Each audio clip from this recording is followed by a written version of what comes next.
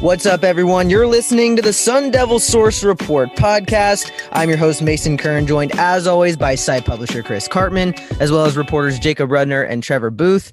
Chris, it's hate week for ASU fans as team is already moving on, getting ready to play the Territorial Cup this week. But first off, just how are you doing? I'm doing fine, Mason. Just rolling along, doing what we can. Yep, and we were at Sun Devil Stadium, back to our semi-normal routine, pretty late, but it was nice to be back despite ASU obviously having a losing result. Trevor, you were there with us. How are you doing today? Yeah, Mason, doing well. It was good to see you and Chris again.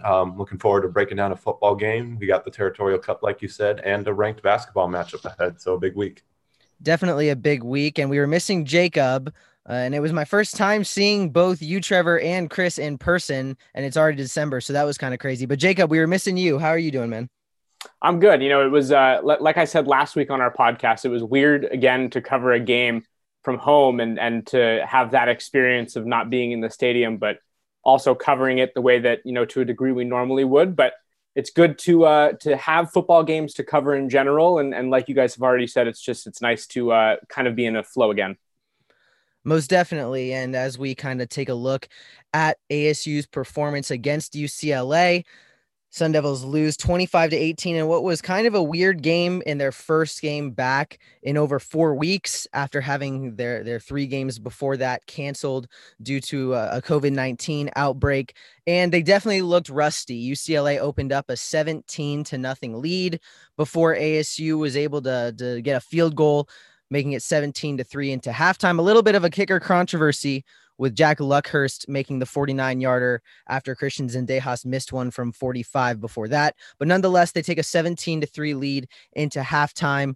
And Sun Devils were able to come back, take an 18-17 lead with 4 minutes and 26 seconds remaining. Jaden Daniels scored on a 1-yard touchdown run, but the defense was not able to get a stop. UCLA subsequently went on an 11-play, 75-yard drive in 3 minutes and 17 seconds, and they ended up scoring on a touchdown run that looked like they didn't even really want it.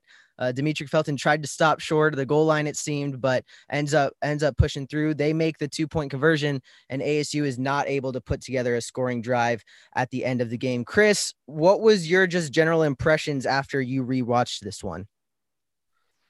Well, we'll obviously go through the entire game and all of the pieces of ASU's offense and defense here in the next however long we take. But one of the main things I just want to say up front is it was sort of weird, I guess maybe not entirely unexpected, but still a little weird to see so many fans be negative about, or like apoplectic almost, like surprised or dismayed by ASU having operational errors, assignment mistakes, a slow start, etc. And the reason I say that is because I just want everybody to imagine what it would be like at your workplace if all of a sudden you had to stop everything because you had a COVID outbreak and then not do any of your normal stuff really for 2 weeks, and then come back and then try to get ready after this crazy disruption where a lot of people were sick, quarantined, and it's a physical activity. Guys are not conditioned as they normally would be. They don't have the same flow that you normally have, rhythm to what you're doing. And then you have to imagine you have to then perform on national TV. That's essentially what we're talking about here. And when ASU played USC, they lost a tough game, ASU did, but they really didn't have a lot of assignment errors, especially on defense. And they didn't really have a lot of operational sort of procedural mistakes on offense like they did against UCLA. And to me, that's because they had an uninterrupted preparation rhythm leading up to that game. And so they were ready to play. this game against UCLA, I clearly saw, you have they're breaking, they're got 12 men on the field on offense. They have guys downfield illegally a few times, even though a couple of those were poorly called. There's other types of mistakes related to operation. And then on defense, I saw significantly more mental mistakes than we saw against USC. And I just think it's pretty clear that is to a large degree due to the disruption that ASU had that was related to COVID. Not entirely, so I'm not saying like they deserve complete excuses for everything, but this season, I hate to say it, is kind of a throwaway season. 2 games that ASU's played into, the middle of December by the time they play Arizona, their 3rd game, and with a 28-day break in between the 2 games and their whole offensive team essentially being wiped out by COVID. And I don't think that people understand how dire that situation was for them from a preparation standpoint. They basically had a majority of their staff get sick. They had a majority of their offense not be able to do anything for 2 weeks. Okay. Like there are repercussions, ramifications. There is a result that happens from that. And we saw that, which was essentially ASU not doing well on offense in the first half, especially against UCLA. And a lot of it was the self-inflicted variety and mistakes that they made and all that. But I think we need to sort of set this, stage for everything that we're going to talk about subsequently, by looking at it with that sort of a spotlight on the reality of the situation. And Trevor and Jacob, getting your takes from the game. It seemed like a roller coaster, really, after ASU goes down big, they come back and they couldn't quite finish. Chris even posed the question on Twitter, asking fans how many expected ASU to even take a lead after they went down. But Trevor, starting with you, what were just some of your major takeaways? Yeah, sort of just building on what Chris said, you could definitely tell it was a team that hadn't played football in nearly a month, with the penalties that accrued throughout the game, and just the rhythm it wasn't really able to establish until the second half. And that's something that Herm Edwards and other players and coaches have kind of indicated, is that it took a while, and their stamina at the beginning wasn't what they wanted it to be. But once they got into the rhythm of game, as we saw, they controlled most of the second half, especially defensively.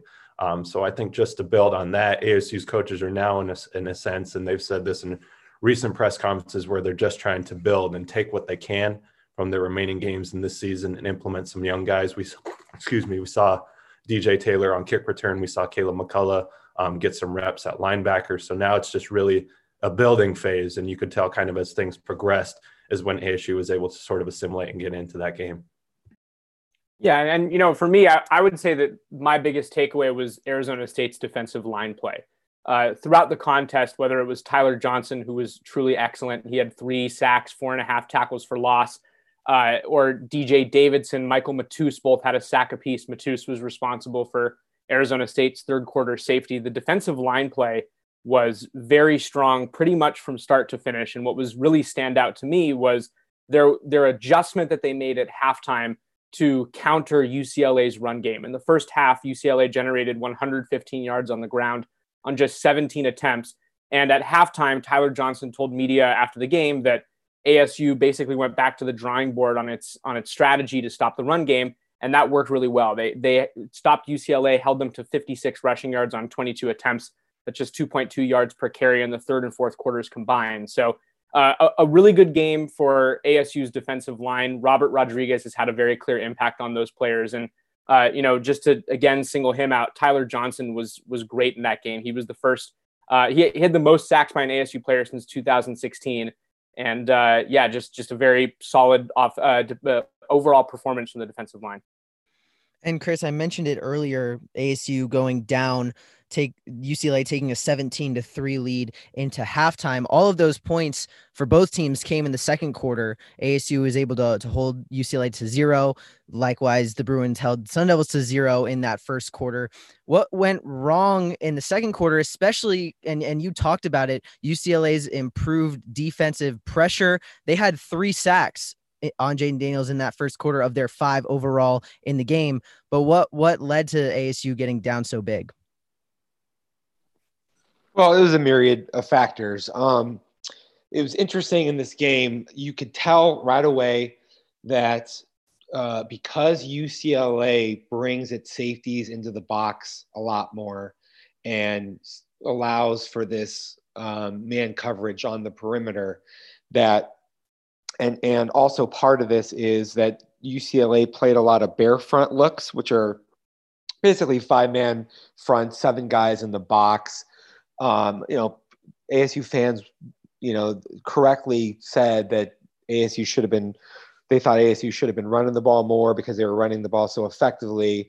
When you're a coordinator, you're sort of looking at the numbers of it, like whether you have the ability to block everybody in a run play, essentially. And then you're looking at both the man coverage situations on the perimeter and the opportunity that you have in those situations with like your top target. So everybody knows Frank Darby's one of the top returning big play threats in the Pac-12.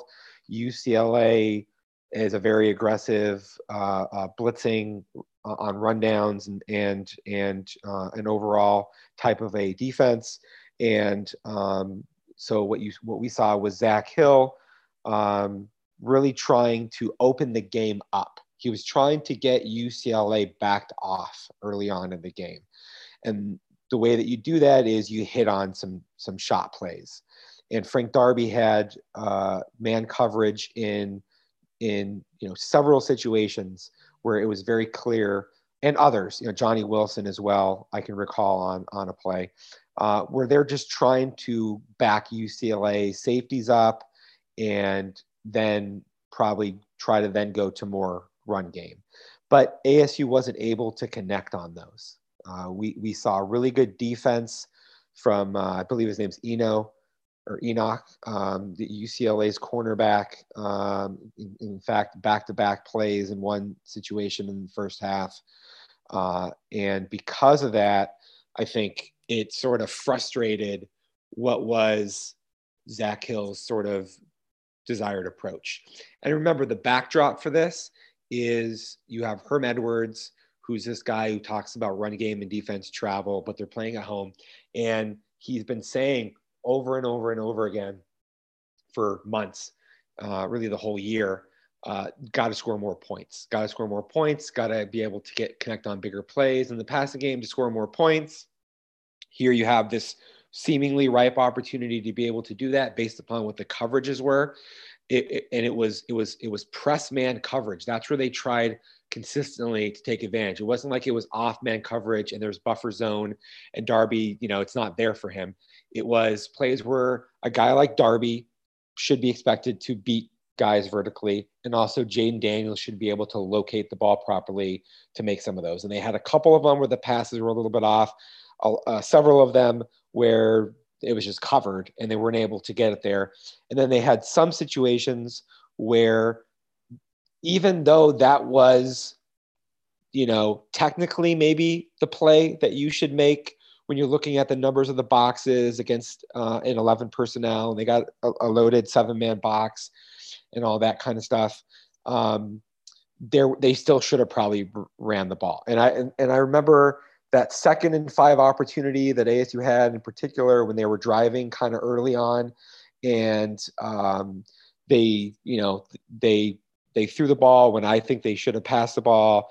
Jaden Daniels doesn't check out of it. He has opportunity because they were in that particular play, UCLA had gone to more of a 6-man box, and ASU was in a condensed formation with the ability to have Curtis Hodges and one of the receivers blocking. And and they didn't get the right call. They ended up going backwards and backwards again on third down. Then you had the Zendejas missed field goal attempt. I think that was costly. There's these other stages of the game, which we talked about in the post-game show, where, you had the illegal guys downfield calls. I think 2 of those were garbage calls that really changed the whole tenure of the game. ASU scored a touchdown on the first one, even after the initial call was bad. So I guess that didn't matter. But then the last one was with Jaden Daniels threw the ball with 27 seconds, I believe. He had one of his linemen was about 2.5 yards downfield. You're allowed to be 3 yards downfield, so that's not a penalty. Apparently UCLA was calling for it from the sideline. It ended up being an offsetting because the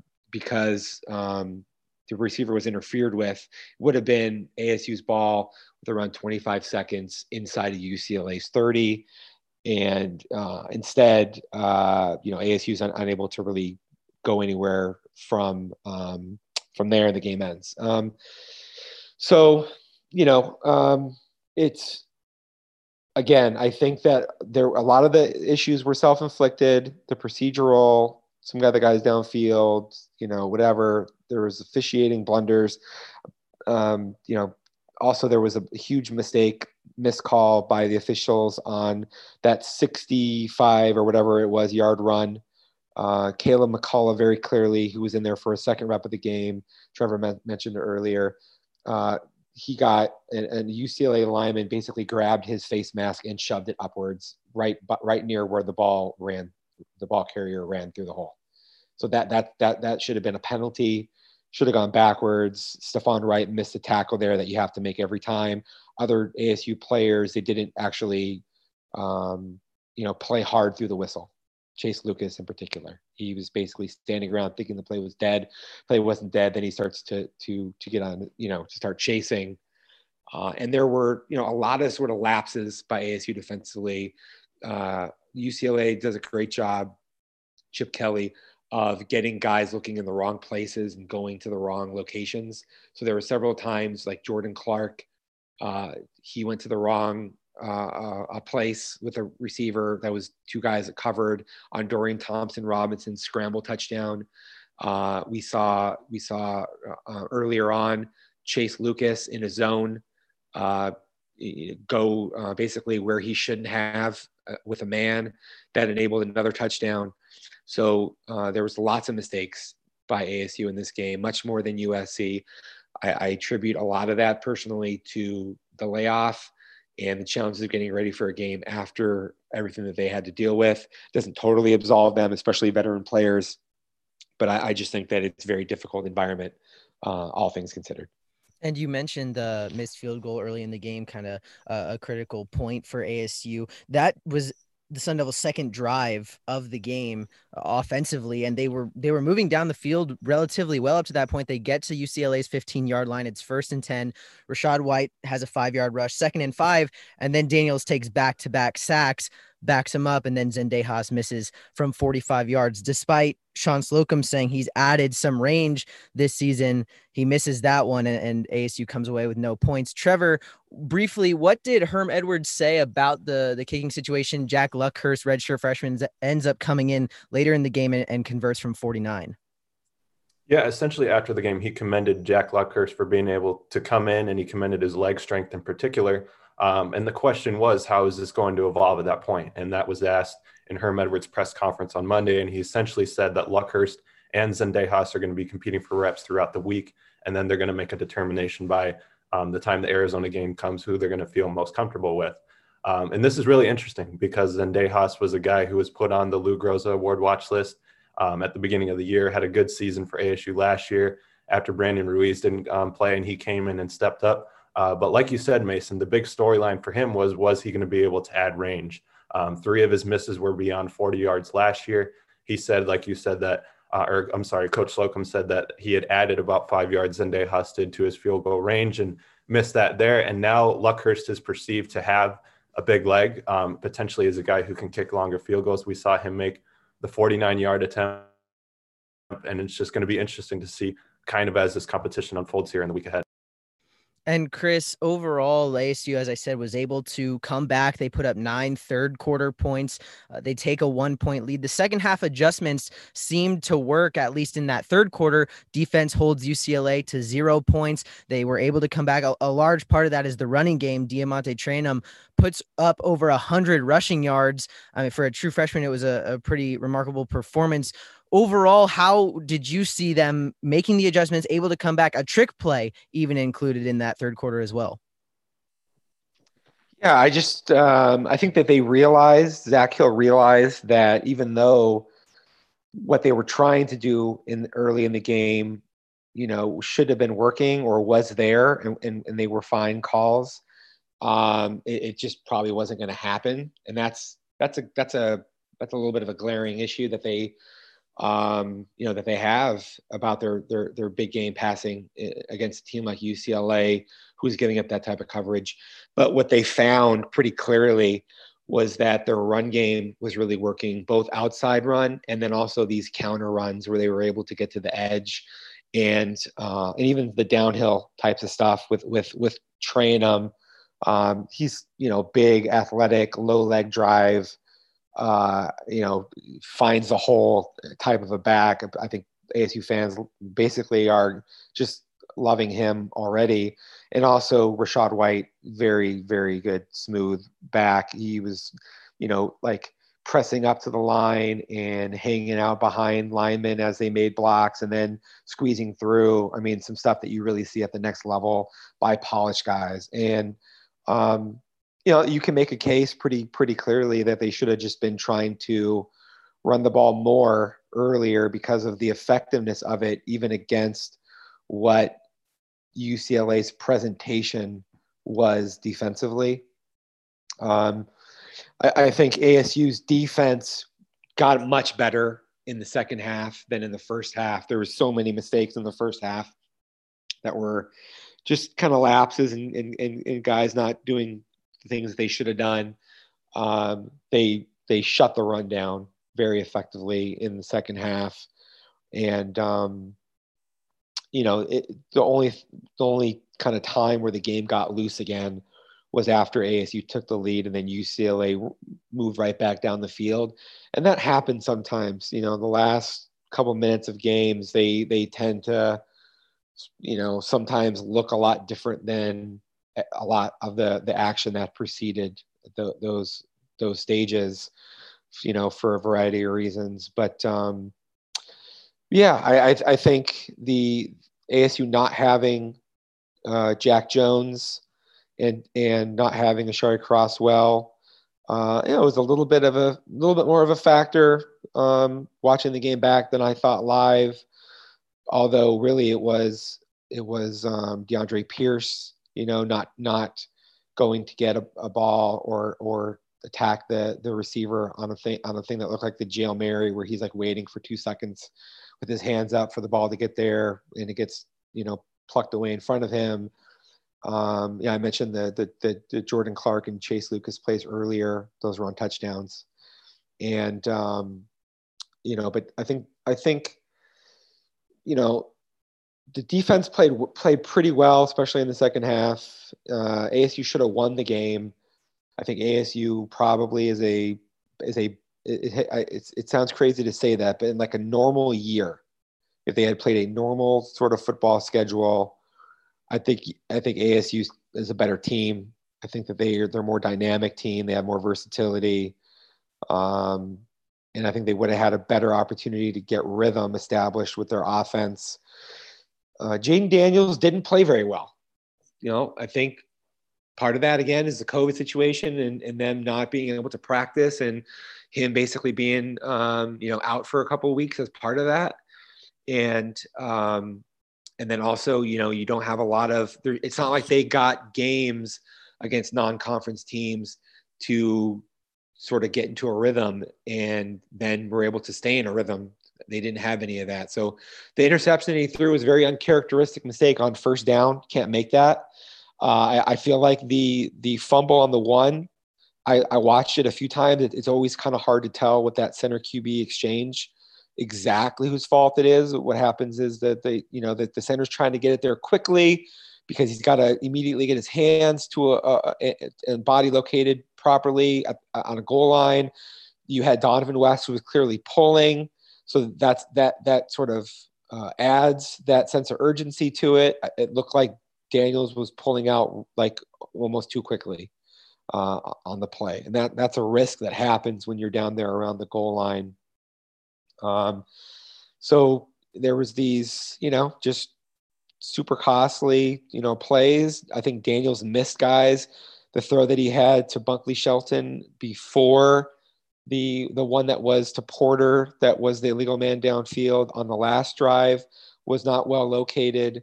There were a couple other throws that I think were a little bit off. And I think the sharpness, factor was there. He also started calling an offensive play before Frank Darby got off the field when they had 12 guys on the field. That was a penalty. I think there should have been a check. I think there should have been kills on a few of the plays. I mentioned the 2nd and 5 play earlier. It was a perfect opportunity for a kill. He's got to see that ASU has an advantage in the box to run the ball there and get and dump out of the play, because UCLA had been in these 7-man boxes, but then they changed. I don't think that Zach Hill was anticipating that. That's the type of thing that when you get this extra layer of sort of an understanding of what you're trying to do and why and how, that you make those types of adjustments. And they weren't very sharp, bottom line. Right. And Daniels, as you mentioned, not the best performance, went 21 of 35, 225 yards in the touchdown, but also the interception, which was back-to-back turnovers, because the drive before, you mentioned the goal line fumble. Literally, that would have tied the game had they scored there. And then the defense, though, forces a safety on the very next possession, seeming to possibly be a turning point, momentum builder. And then Daniels throws the interception on the subsequent drive. But Michael Matus and the defensive line forcing a safety, as I mentioned, to get the 2 points in the kickoff. And Jacob, you mentioned it earlier, the play of the defensive line. Tyler Johnson wins Defensive Lineman of the Week in the Pac-12. How are you seeing this unit develop under the instruction of Robert Rodriguez in his first year? Yeah, Mason, I think that, the changes that Robert Rodriguez has been able to make with this defensive line have been significant. The players have affirmed that throughout the season and before it. They've said that the biggest change for them has just been the way that they approach the game mentally. Robert Rodriguez has preached, just this mental toughness that a lot of the players have said they haven't really experienced from a defensive line coach in the past. And then, as well as focusing physically on some of the smaller things, hand position, leverage in certain situations, being able to beat the man that's in front of you. And we've seen that translate to success on the field with guys specifically, like you mentioned, Michael Matus. He was credited with the sack on the safety in the third quarter for Arizona State. And this is a guy, we have a couple articles on the site about it, who has performed well in his college career in practice and hasn't necessarily translated that consistently to games. And, you don't want to read too much into it, just 2 games having been played this season, but he's a guy that was also very solid against USC. He had a good performance against UCLA. You mentioned DJ Davidson. He was also very good against UCLA, had a sack in that game. And then Tyler Johnson. Tyler Johnson awarded the Defensive Lineman of the Week, like you mentioned, in the Pac-12. He became the first Sun Devil to record a 3-sack game since October 2016. And the first Sun Devil with at least 4 tackles for loss in a game since August 2017. He's a guy, too, who Herm Edwards, Marvin Lewis, Chris, you've talked about it before. He's a guy that's also physically been, projected and able to do the things that I think, we saw from him against UCLA. It was more a question of where he was mentally with the game and his motivation to play it. And he said before the season started that he is approaching things differently than he has in the past, but most significantly, he's motivated to play football more than he ever has been. And going into the season, he said that made a significant change in the way that he saw himself performing both in practice and now very clearly in the game. He's leading the team in sacks. He ranks 3rd in the Pac-12 with 4 sacks, despite just playing 2 games. So, it's been a really good season for Arizona State's defensive line, and that really shined through on Saturday against UCLA. Yeah, can I just add to that? I would say that probably the MVP of ASU's season so far is Robert Rodriguez. And, it's 2 games. So it's like, okay, and they lost both. So it's like, people are like, okay, whatever. But you can just see the trajectory of where they're going and what they're going to be with this guy. And it is really bright. Matus, probably the most improved player on the defense. Everybody saw like Tyler Johnson. We've been talking about him for years. Like we've known he's had this potential. He's in it, but he's never played with his hand down on defense. And he's now like starting to look like a guy who clearly has some NFL tape that's out there. That recovery sack against DTR where he didn't go too much upfield, and because he knew that his scrambling ability was there, and then he like redirected and got back to him for that I think it was his first sack. That was really tremendous. I thought DJ Davidson played really well. Jermaine Lole, even though he didn't have a big numbers game, he looked really good. So the future is, I think, very bright for them with this 4-man front. They played a nickel defense, which it was kind of a surprise, but not too much because UCLA does do a lot of 11 personnel as a run heavy team. That's the reason. But they found a good balance to me between that stopping the run and being able to have 5 defensive backs. The only problem that they had was, especially in the second half, on the last drive and some moments earlier, they were too loose in their zones, and UCLA was able to pick them apart because guys weren't located exactly where they needed to be. That was more of an issue that we saw last year from ASU, and especially with the linebackers that they looked better on against USC, but then they sort of had a little bit of some moments of lapse in this game. Yeah, and Chris, just to really quickly bounce off something you said, you mentioned Jermaine Lole and kind of how he didn't do anything necessarily flashy against UCLA, but Herm Edwards did acknowledge yesterday during his weekly press conference that Jermaine Lole is a guy who's like an unsung hero, is what he called him. And he said that he's one of the players who is consistently so steady for Arizona State's defense and kind of an anchor who Herm and the rest of the defensive coaching staff can really count on to just go out there and be solid. So just to kind of build off of what you said with what Herm said, he might not be flashy necessarily in the game, but he's a guy who has provided consistently good play. And Herm Edwards recognized that during his press conference after that UCLA game. And this has been a defensive line that also has been without Amiri Johnson for these last 2 games. And the secondary as well was missing Jack Jones and Ashari Crosswell, who has declared for the 2021 NFL draft. Chris, how significant were those losses or just them not being around for this game? And how did you see the unit step up without them? Well, I think DeAndre Pierce wasn't nearly as sharp in this game as he was against USC. I don't think he played poorly by any stretch. We don't know if Ashari Crosswell would have been sharp. I mean, he lost his job because of mistakes, really, more than anything. And so, it's hard to say. I mean, I think he's like a bigger, better sort of athlete than Pierce is. Doesn't mean that he would have played better. I think Tamarcus Davis, he had a couple reps that were a bit shaky, but he also made some nice plays, and I don't think he really played poorly overall. So, I think he's, I think the personnel is still pretty good on the back end for ASU defensively. Evan Fields, I think he had a good game. Evan Fields probably had the best game of ASU in the secondary overall. Not flawless, but yeah. I mean, they didn't really go too deep.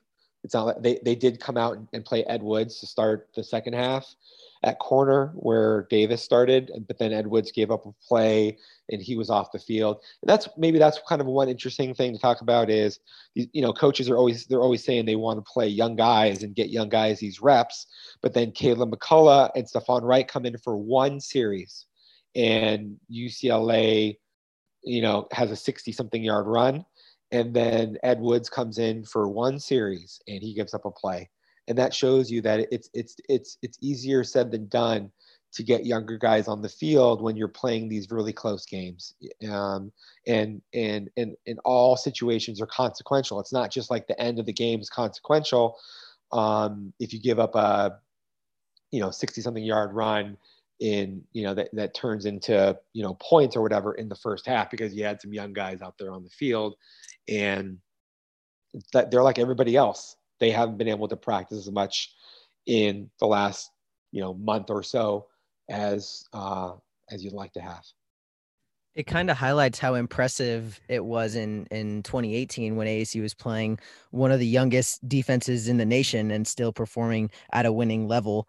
As we've seen, as you mentioned, some of these young guys struggling in their limited game reps, but that's obviously a factor as well as of limited practice time and the canceled games. Yeah. The difference being, of course, is that, as you said they're able to get into a rhythm, and right. I also would say as part of the whole rhythm sort of thing, we didn't really talk about that much earlier, is ASU's offensive line has some very good players. Donovan West is phenomenal. Like he had some pulls and some combo blocks in this game that just completely were jaw dropping, actually. And I also think that Kellen Diesch looks like an NFL offensive tackle. Like, he looks really good. He made a couple mistakes. He didn't fan out one time. UCLA, they bring all of these corner and safety pressures that come from a lot wider than most teams will do it. And that presents some challenges where they couple that with somebody kind of looking like they're going to be going outside of the tackle, but then coming inside. So it gets the tackle sort of moving in one direction, or even the tight end sometimes. Curtis Hodges, he gave up a sack on ASU's last drive of Dan's where he got hit from behind on a similar type of situation. Diesch earlier in the game on a similar type of situation. I thought that Cade Cody actually played quite well. I thought Ben Scott had great moments, including a combo block in the run game. That was really great. He was very effective overall in the run game. Probably the guy who had the not as good of a performance as the rest was Henry Haddis. I think he had some mistakes. But the challenge that those guys had thrown at them with how many six-man pressures that UCLA brings and the ways that they sort of dial those up exotically, if that's even a word, are really, really challenging. And especially when you don't have a normal sort of amount of working together as you normally would have to be able to sort of sync up and get those things handled. And that's also where Jane Daniels identifying that and getting the hot routes, getting the ball out really quickly, throwing the ball away when you need to, not taking a loss. And ASU's running backs, there was one play where White, he got stuck on a lineman that Ben Scott was also on when he should have picked up the corner. So it's like the protection issues. It's not just offensive line. We saw tight end breakdowns. We saw running back breakdowns in Max Pro, and getting all that stuff to work really seamlessly is a very difficult proposition against a team like UCLA. Right. And they were able to, the offensive line was able to protect Daniels better. I mean, 5 sacks in the game, but 3 came in the first quarter. Obviously the fourth quarter one was painful at a painful time, but nonetheless, overall improved protection of Daniels as the game went on. But Chris, as we wrap this thing up, last one for you. Should ASU fans be concerned about where the program is at 0-2 winless right now? I don't think so. The team that I'm watching right now, I think that they would have probably had a winning record had they played a whole season.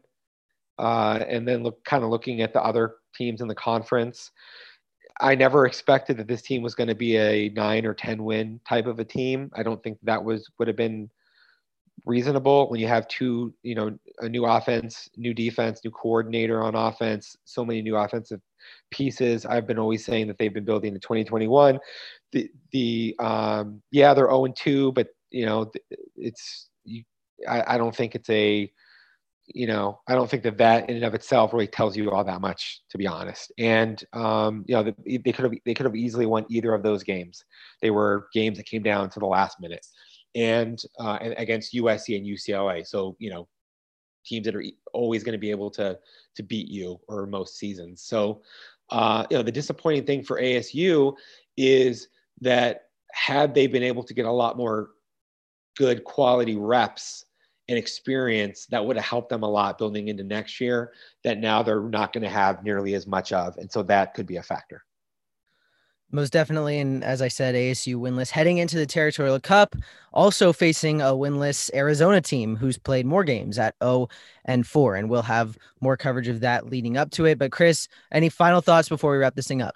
Well, we're going to have a premium podcast that's going to go extensively into the Territorial Cup. And also we're going to be talking more about ASU basketball on the premium podcast. That's going to be dropping on Thursday, so ahead of the basketball team's game against San Diego State that night, and the game in Tucson on Friday. So look forward to that. Well, that's going to wrap up this edition of the Sun Devil Source Report podcast. For site publisher Chris Karpman, as well as staff reporters Jacob Rudner and Trevor Booth, I'm your host, Mason Kern, saying so long, thanks for listening, and we'll catch you next time.